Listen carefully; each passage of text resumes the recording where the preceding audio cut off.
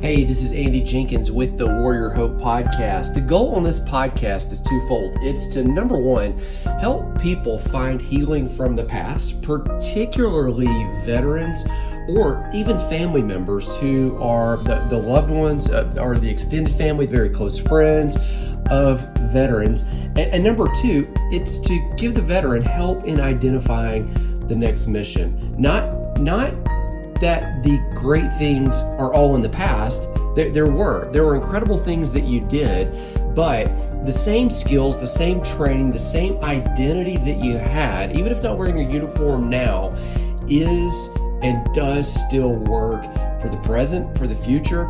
And we believe that there are great things inside of you. You were created for extraordinary, and there's no reason to settle for ordinary while all of that's potential. Now, here's what we do believe too. We believe that the enemy that most warriors face is isolation. And there's this sense that, those best days are in the past. The reality is the best days are ahead, and we're better when we walk together.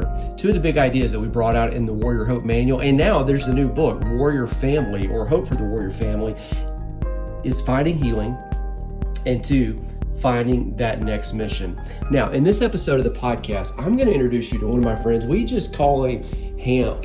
Hamp is a guy who was a veteran. Hamp came back from deployment, and just in his own words, he had some issues that he needed to deal with. Here's what you're going to see in this podcast. He has all kinds of credentials. He decorated, was a veteran, has served professionally. Here's what you're going to see, though, is regardless of all of that, as amazing as those things are, you're going to find out that sometimes, and I would say not even sometimes, many times, the pain from your past can become a platform that empowers you not only to find your own healing, but to provide healing and empowerment and encouragement and equipping for others who are walking the exact same path. So when you listen for Hamp's story, listen for the pain in the past and the process he went through, and now how he is empowering others with that same message of hope that at one time in the past actually delivered and brought him freedom. Here's his story straight from his office. So that means you're going to hear the phones and everything in the background. Here's my friend, Willie Hampton.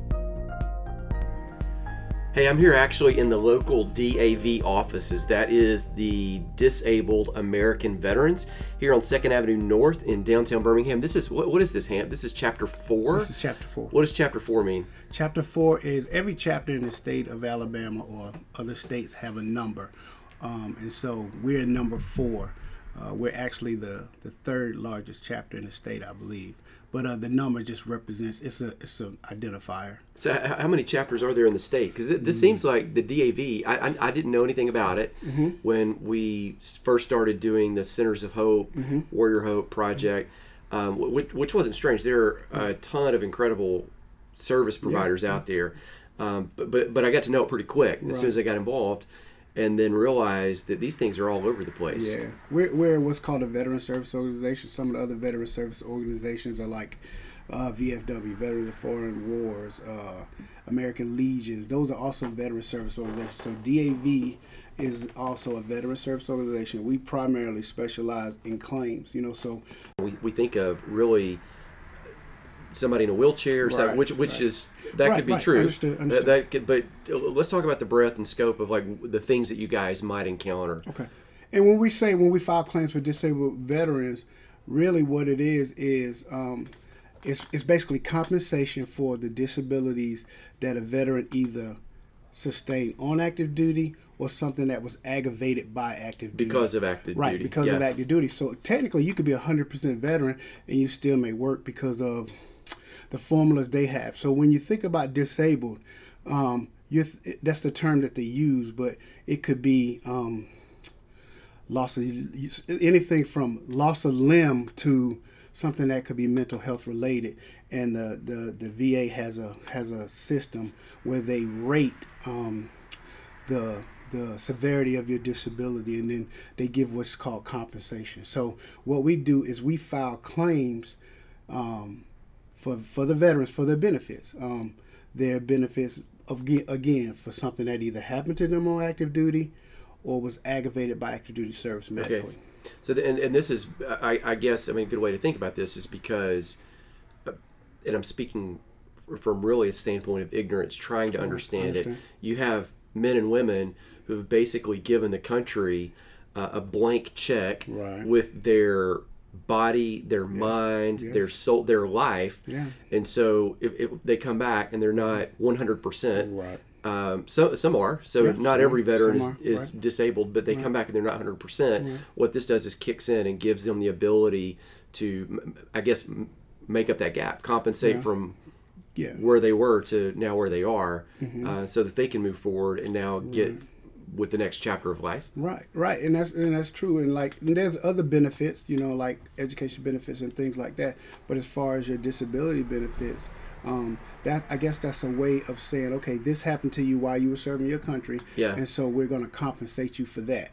And again, it doesn't mean that some are severely disabled. Right. But again, it could be mental health, and it's not always war related, because you can tear up a knee, for example. You could do that on active duty, and you'll have lingering effects for that for the rest of your life. So the VA will compensate you, and then you'll also be taken care of for that for the rest of your life, because it either happened to you on active duty or was aggravated by active duty service. Well, I guess a lot of people, when they think of a soldier, they only think of the people that are on the front line, right now in the Middle East.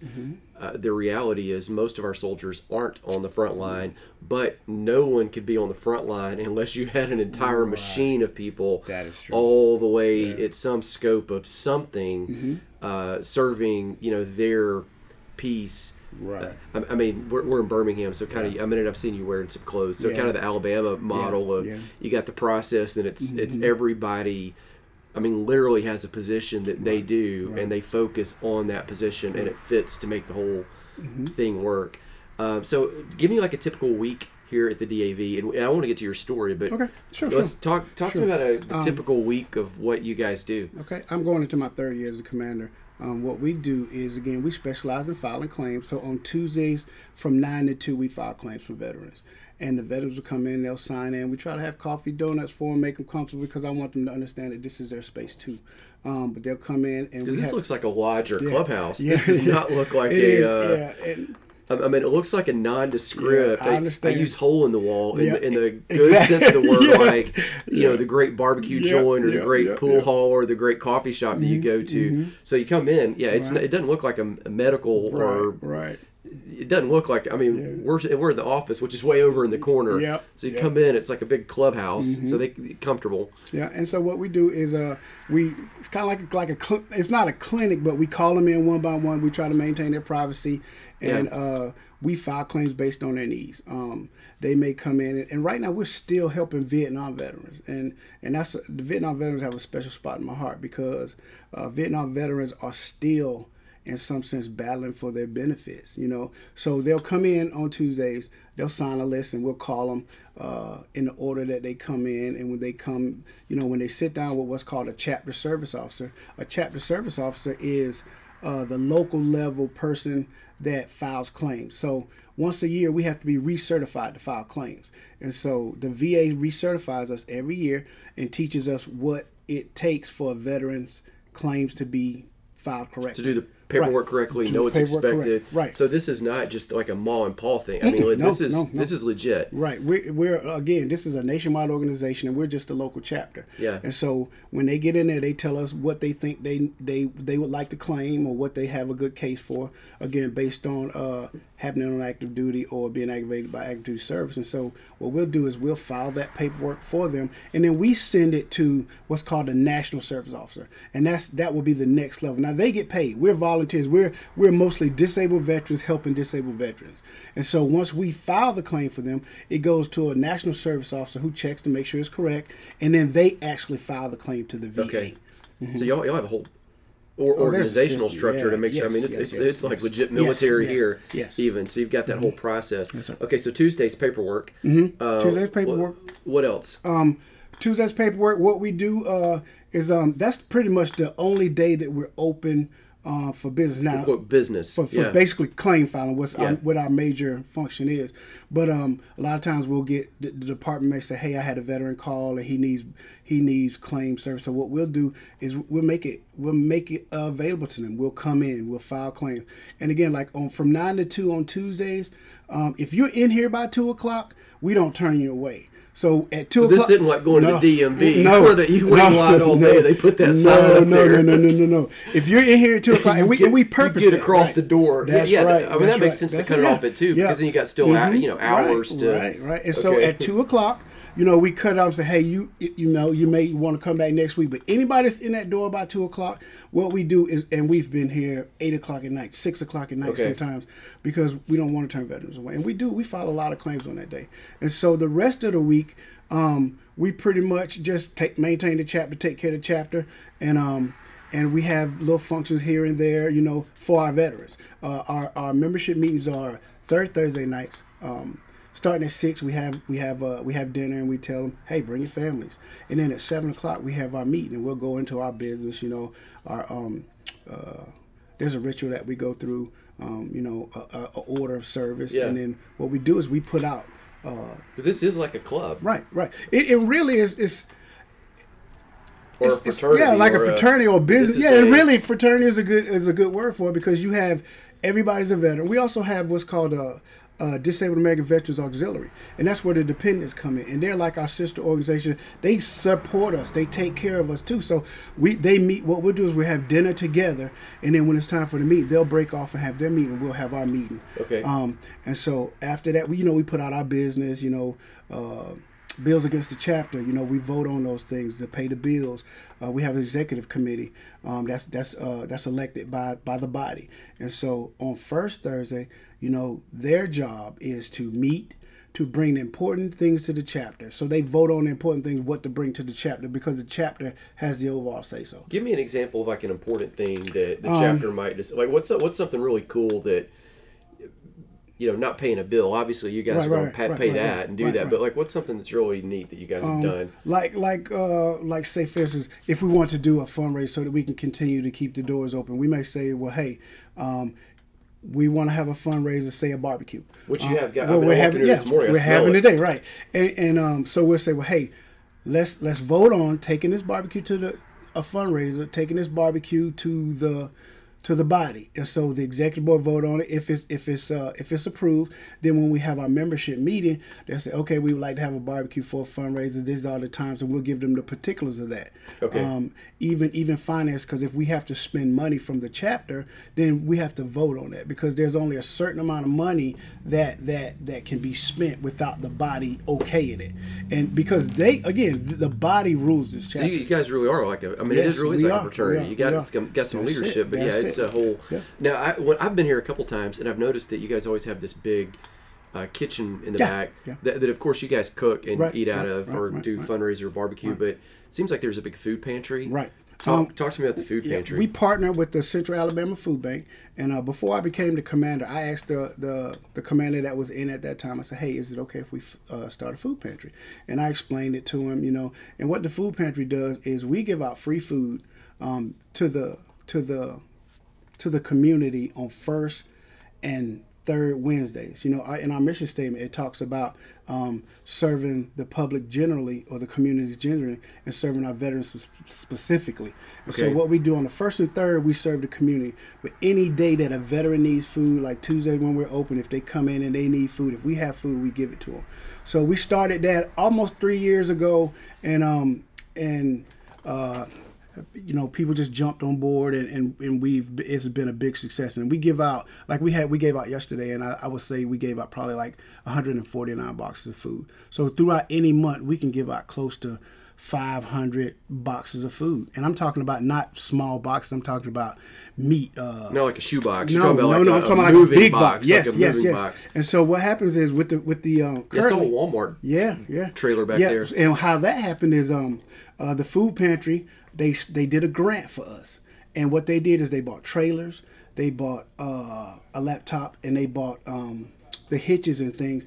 And what they also did is they set us up with local stores. Like we have a partnership with Walmart, we have a partnership with Aldi's, we have a partnership with Target, we have a partnership with we had a little partnership with Winn-Dixie.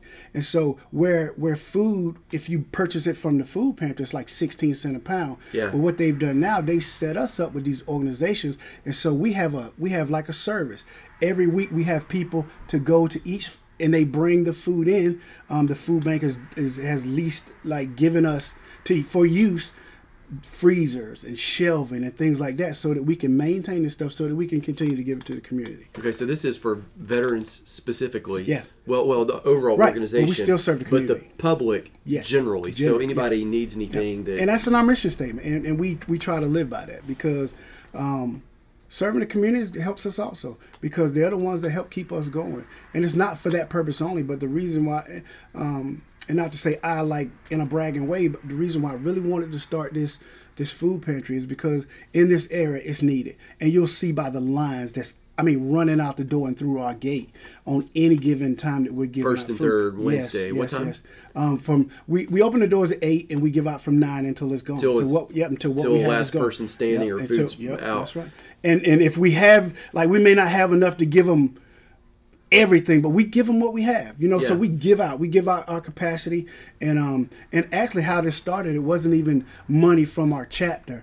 I started food. I basically asked my wife, I said, hey, because they would like for you to order 1,000 pounds of food, and so at 16 cents a pound. And so what I did is ask my wife, I said, hey, is it okay? 1,000 pounds at right, 16 cents. Right. Yeah, so 16 cents sounds like nothing. It sounds like nothing, but right. Then you start, you do it. And they even, like, during the Christmas, they may go down to 8 cents a pound, so you could get turkey. And, we serve the community. But I asked my wife, I said, hey, is it okay if I start this food pantry? And she agreed that even if we had to do it ourselves, that's like $160 a month. And so but y'all were so into it, you were going to go into it. Right. And so I was going to do that. And then what happened is the executive board jumped on board. Okay. And they said, well, hey, we'll put money into it too. So we basically fund this from my executive board. From the lead team. Yeah, from the lead team. And so it's not really coming out of our DAV money. Sometimes if we need to, we'll vote. The chapter may say, hey, you can use this, but for the most part, it comes from a handful of people here that want to see the community served. So that really is the big service project that you guys do here in terms of, like, external. So internally, it's getting these veterans benefits claims, obviously also relationship, walking with each other, camaraderie, all of that. Yeah. But then moving on to help the neighborhood around you. Right. Tell me how you got into the commander position with the DAV. Okay. You're kind of doing your story backwards. Yeah, right? That's okay. Just keep going backwards. I was working for the government, and I have 8 years military and 25 years civil service. So I've worked for Department of Defense, I've worked for Social Security Administration, and I always wanted to serve veterans, so I ended up with the VA. I worked in the VA in Tuscaloosa, and I also worked for the VA in Birmingham. And so 8 years military, and then 25 more years. 25 years civil service. So 33 total serving the country. Yes, sir. And so what I did is I said, well, if when I retire, I'm going to serve veterans. And so I only wanted to file claims. That was because somebody helped me, and so that's the way I wanted to give back. Did you have disability? Yes, okay. I'm a disabled veteran. We'll circle back to that because yes. I think you're a good image of it, because you walk around and you do all this. And it keeps me going because, I'm not ashamed to say I suffer from major depressive disorder, severe and reoccurrent. Yeah. And so I have a lot of bad days, but this keeps me going, and I really appreciate this place because it really keeps me going. Because during my dark times, I get to really help someone else, and it's very therapeutic for me to walk in here and see the food being given out and the people that really need it, and so that's therapy. That's really therapy. It really helps get me going because I've really been in some dark places. But the way that I got here is I only want to file claims, and so a gentleman trained me how to file claims, and then I went and I was certified by the state. So you were a volunteer? Right. I was a volunteer. And we're all volunteers. So you retire. Right. And then you volunteered as a non-officer here. Right, non-officer. And so they said, well, we would like for you to, at first they basically nominated me for the junior vice position, and what our hierarchy is it's a commander, a senior vice, and then a junior vice. Those are the Those are the three. Yeah, the three officers. And so I was the junior vice, and so when it was time for they needed a new commander, we have a process that you can nominate somebody from the floor. Now you have a nominate committee that nominates who they want, and then you have somebody might stand up and say, "Hey, I would like Mr. Andy to be the next commander," and then they have a vote off. Okay. And so that's pretty much what happened, and they voted for me to be the commander. You got nominated from the floor, and I didn't want to be the commander. Not the official channel. Right. Just it is official, but yeah. And so I didn't really want. I didn't have that in my mind, but it really gives me a chance to serve on a higher level. And so it's been really great. You know, we have some good veterans here that are also disabled veterans, and so my time as the commander has really been rewarding for me, and I believe that we've done a lot of good. So you came in here to volunteer, to volunteer, and then get pulled into the leadership position, and basically thrown in the fire. And it's kind of grown, from that. So is the DAV? Is it a nonprofit? It's because y'all have to raise the money. Is it a 501c3? Yeah, it's a 501c4 actually. And so the way that works is the DAV is a nationwide, it's a great big organization, and it's headquartered in Kentucky. And so we're the local chapter, and so we basically fall under that umbrella. Okay. And so once a year, they give us a certain amount of money for your membership role. So say if you have 1,000 members, you'll get a certain amount of money for each member. They'll give you they give that to us, allocation. right? And so that's it though, and it's not that big.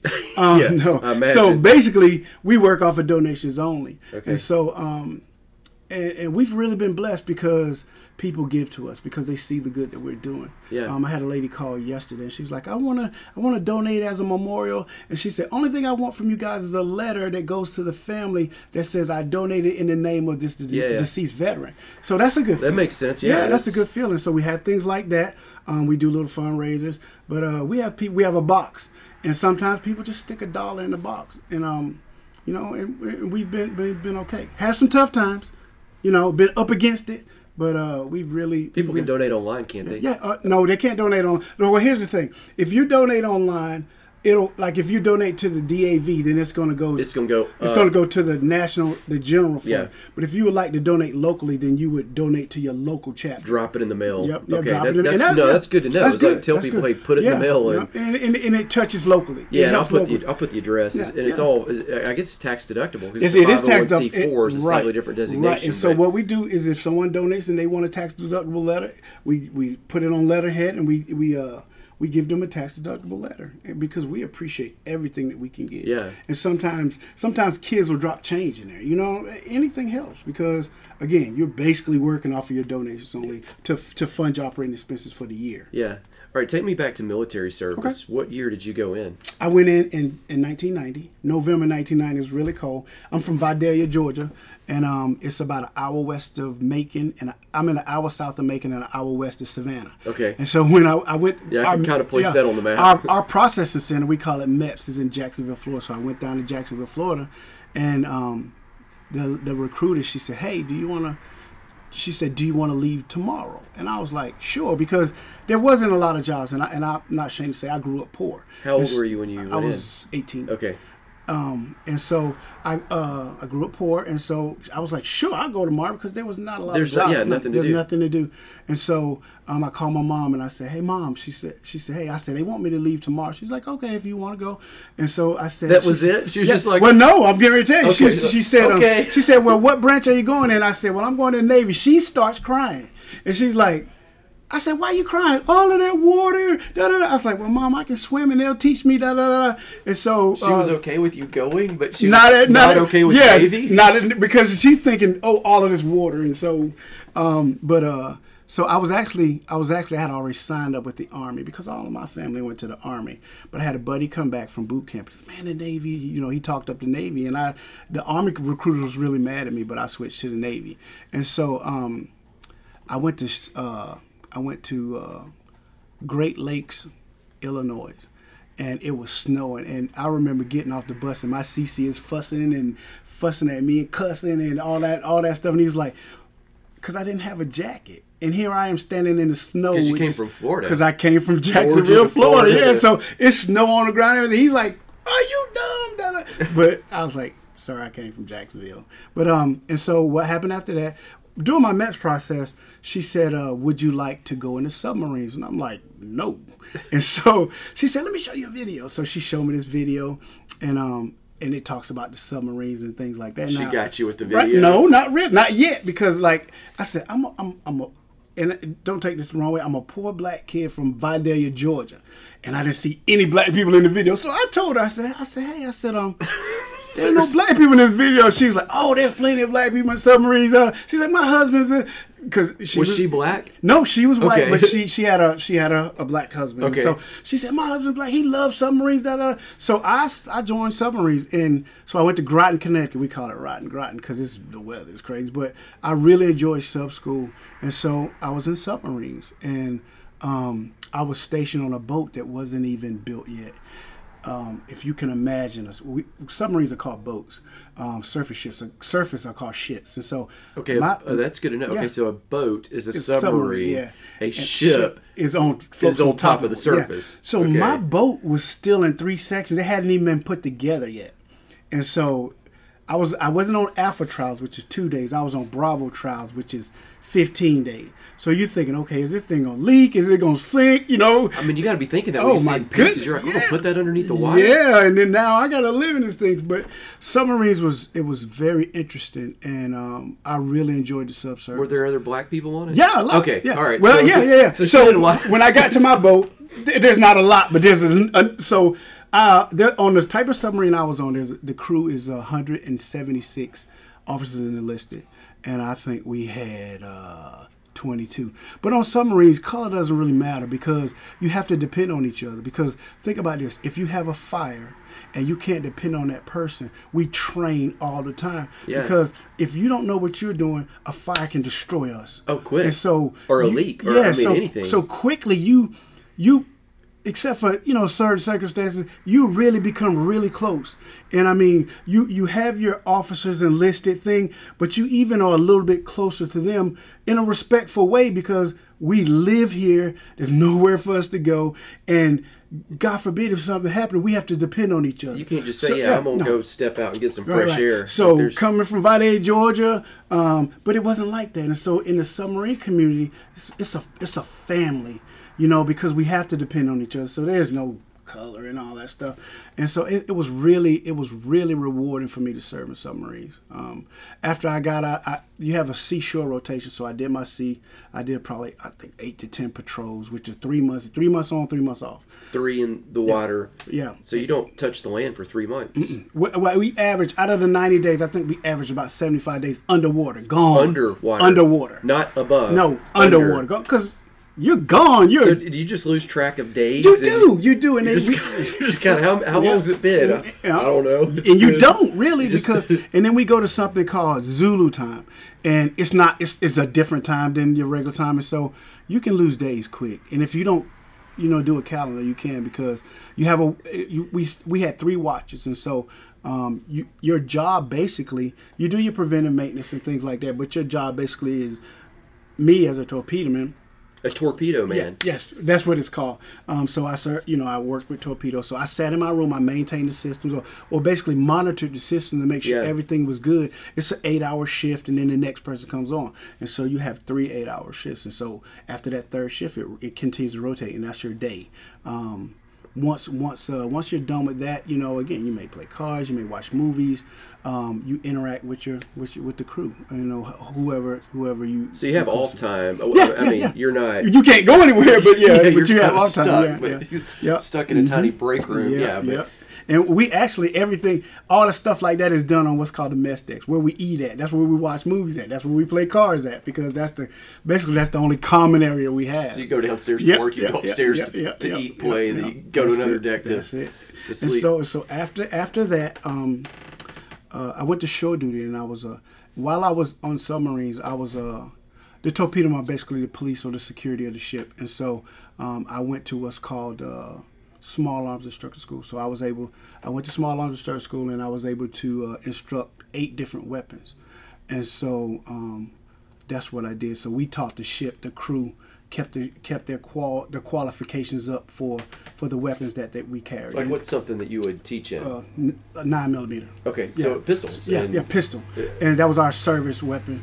And then you have. I guess on submarines, I mean.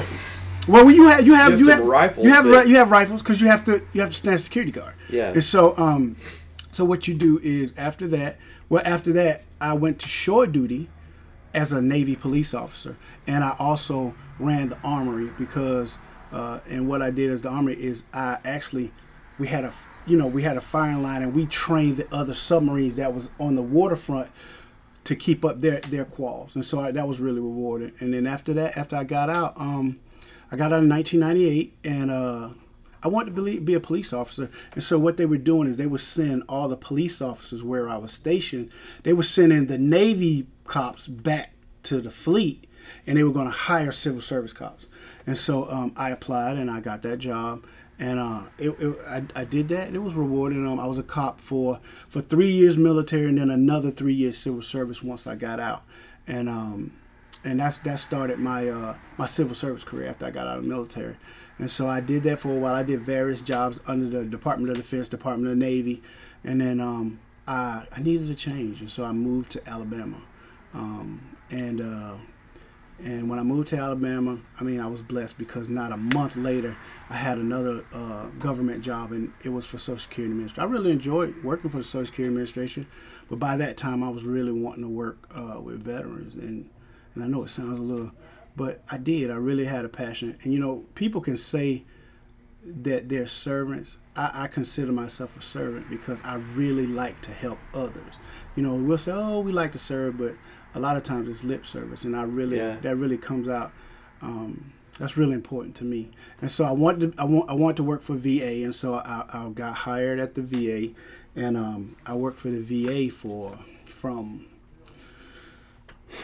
2008 until about 2 years ago, I think. And right before you ended up here, I guess. Right. And so, it was really one. I worked in Tuscaloosa. Tuscaloosa was good. I was hired first in Birmingham. I traveled to Tuscaloosa, and I lived in Tuscaloosa for 3 years. So I transferred to Tuscaloosa, and then I came back to Birmingham, and I met my wife, and we have a 4-year-old triplets and a 7-year-old. 4-year-old triplets. Yeah, man. And so I'm an old dude, but she didn't have any kids, and so it's real fun to me. People say you're starting over, but I'm a family man, so it's easy to me, and I love my life. But the life that I have outside of here and this life makes my life really rewarding. And it was hard for my wife because she had to really understand. I have other disabilities, but the biggest one is what I go through with my depression. And so she understood, and she helps me through that. And, initially she was like, what's wrong with me? But, is she military? Well, no, she works for the VA too, though. Okay. She works up in the lab. She's a med tech.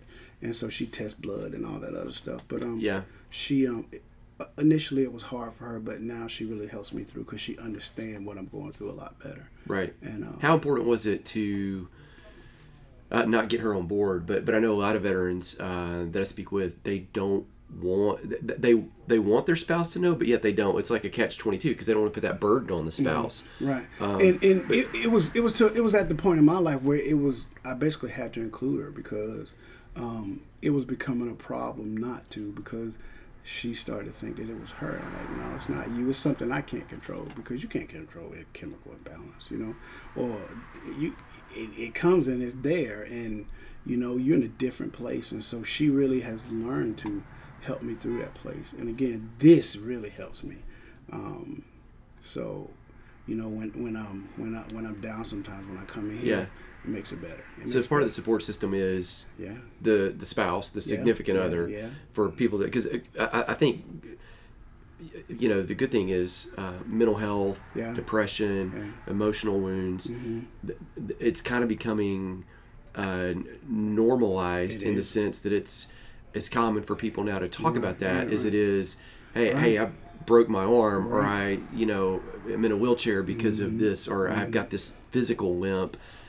In an internal wound that may be invisible is just as real. Yeah, and it's funny that you say that because people think that we had the stigma about mental health. Oh, something's wrong with me and da da da da. But again, like you said, I think it's becoming more normalized, and I think that's where the people that are suffering from mental illness have been suffering for a long time are starting to get the help they need, because it's not such a big stigma. Because a lot of times people, they go away, and isolation is the worst thing. And so especially for mental health stuff. Right, that's what I'm saying. That's what I'm talking about. It just brings this cloak of shame and this cloak of guilt and this more depression. Right. And so having a support system, having a mental health provider, and the VA has been good about that. I have a very good mental health provider. So your support system, I want to make a couple notes because I want to let people know. Your significant other, your spouse, yes, would be vital. Would be one, and then another one would be the service that you do here. Right. So having an outlet where it's not about you. Yes, sir. You get out of your head. And then another one would be you've got a professional where it is about you. Yes. So you can deal with that stuff. Is there anything else that... I mean, that's pretty much it. That's I have my wife, I have my doctor, and my friends, they understand. A little bit better. We don't go into detail, but they understand a little bit better, so they know, and they're sensitive to that. So my network is big. I have my family, I have my friends that are very supportive. My doctor has been treating me since 2004, so she has become almost like another family member. So you can trust her. Yeah, there's not like a there's some history there. Yeah, and so she's been really good. And some people say, I've heard veterans say, "Well, I don't want a nurse practitioner." She has been phenomenal for me. And so to me, that doesn't matter. I think it's more about whether you click with that provider, and that provider, you can start to trust that provider. And she does a really good job of understanding where I am and knowing how to treat me. And I'm so appreciative for that. And then this place has been, because I don't know what I would do outside of those two things. Yeah. Because I would be pretty much, and I don't come up here all the time, like one day, a week, or sometimes 2 days a week if we have an event. Yeah, this isn't the totality of your life. This is just a piece of it. And so it helps, because then you're not struggling at home because you have something to do. And sometimes it's easy to go down when you're isolated. Yeah. But a lot of times my people that check on me, they take care of me too, and so they're a very good support system. And I'm one of the youngest here, and so they'll call, "Hey, how you doing today?" They'll check on me and make sure I'm okay too. And so they are part of my support system. Yeah. Out from the DAV, it's the individual relationships that's built here. We become like a family, and I told them as the commander, I really want us to be like a family. So we got to trust each other. And again, we've been here almost 3 years, because they keep nominating us from the floor. Okay. And I was going to say, well, no, I don't you want to tap out, right? But yeah, and so let somebody else run it. And so as long as they want me to serve them, I'll serve them. As long as Let me ask you this. This is probably one of my final questions. How did you know something was wrong? Like if you break a leg. Mm-hmm. You're just like, oh, my leg's not working. Right. So you're like, I need to go get this checked out. Mm-hmm. Or if you get, you get something going on with your digestive tract, your stomach's upset, you start throwing up, or you have diarrhea or something. Because there's a physical issue. It's obvious. Mm-hmm. How did you know that something mentally, emotionally might not be 100%? Right. To go get help. And with me, I was feeling down. I was in a dark place, and a lot of it was because of the injuries that I had, my physical injuries. Okay. And so being a young man, my physical injuries, it's hard to be young and not be able to get on the floor with your kids or not interact with your kids the way some other people can. And so that's very depressing for me. So loss of something. Right, loss of something. And it really started then. And so, that's when my doctor says, well, hey, you're in depression, because I think being in pain was really the depressing factor, and having the limitations on your life that another person my age would be freely able to do. And I think that I started going down into a dark place from there. And so, because you would have been in your 30s. Right, like this is right. And I still have this can happen to young people. This isn't just old. Yeah. And I still have a lot of dark days. I'm learning how to cope a little bit better. And again, with my support system, it helps me. But I would say that's how it really started. And my doctor, she diagnosed me, and she let me know where I was, and she let me know how to try to get better and have some good days, have some really good days. Yeah. So, man, I appreciate you trusting me with that piece of the story. I mean, and knowing that we're recording it too, you know. Yeah, it took me a while to get there. Because there are a lot of people that, again, you know, disabled American veterans, there are a lot of people that think that might only be because you see the physical. Right. But they don't realize that, golly, sometimes there is that, and sometimes there is that physical just on a percentage. Like maybe certain parts of the physical capacity are working now at 80% instead of 100. Right. But they don't realize a lot of times it's mental or it's emotional. There could be other layers to that. Can I tell you one quick story? Yeah, I mean, I was talking about where I come from.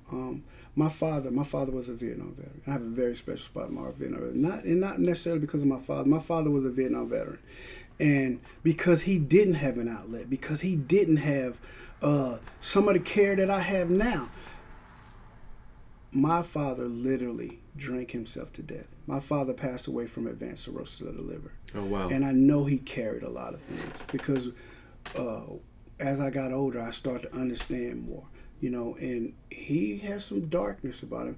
And that's another benefit to me when I see these Vietnam veterans coming here, and some of them haven't even gotten benefits or help from the VA, and they've been carrying this stuff all those years. Oh, for decades. Yeah, at this decades. point. Yeah. And now they're able to. And I have veterans here that haven't been getting their benefits, but maybe a couple years. Now, you know, our Vietnam veterans in their late 60s and some older, and so now to see them. They had to carry what they had to carry all these years, and now be able to get some help because mental health years, So because mental health is understood better, because it's been a little normalized, you know, they're able to get, be it in their late ages, they're being able to get some help with what they've been through, and so I'm grateful for that too. Yeah, so there'll be less people that carry it on their own, like your father had to carry have that outcome. Yeah. That's a great perspective. Yeah. Well, man, thank you for your time, for your service here, for your service with all the civil service jobs you've had, for the service with the country. I've had a good life. Man, you have done a lot, and you are continuing still to create a ripple effect here. Thank you. Yes, sir. Thank you so much. Well, that's the story for the day. Do us a favor, if you would go subscribe on Apple Podcasts or Google Play or wherever you listen to this episode, that helps us because it tells those providers to push that content up to the front and help other people find it. While you're there at either one of those places, go ahead and leave us a review and then share the podcast. We would love for you to tag us in it and let us know where you're listening, or even just take a screenshot if you're at your office and then tag us somewhere in social media. Also, if you'll go to our website at warriorhope.com, there is a free PTSD self-check. You just go log on. It takes about 2 to 3 minutes. It is self-guided, self-study. It is not intended to diagnose, treat, or prescribe. It's just a tool for you to see if, hey, would I benefit from, or would a loved one of mine benefit from some more tools for emotional help, emotional wholeness, emotional freedom. Think about it like this. If your arm was working at 70% capacity, you would try to fix the rest of the other 30%. In the same way, if your emotions, your mind, just the soul has this, well, it's just not at optimal. And I try to be so careful with my words because they can be so misinterpreted, and so often in this area, it seems that people, they're afraid because let's be honest, we've been trapped and tricked about things related to emotional health before, and sometimes that gives us a label. And so here's the deal. This one, completely anonymous, completely just you, and just see if you would benefit from some of the tools, some of the resources that are available to you through the VA, some of the tools, resources even that are free, anonymous on our site. Other links, other things right there. Look in the show notes for all of the links for more information.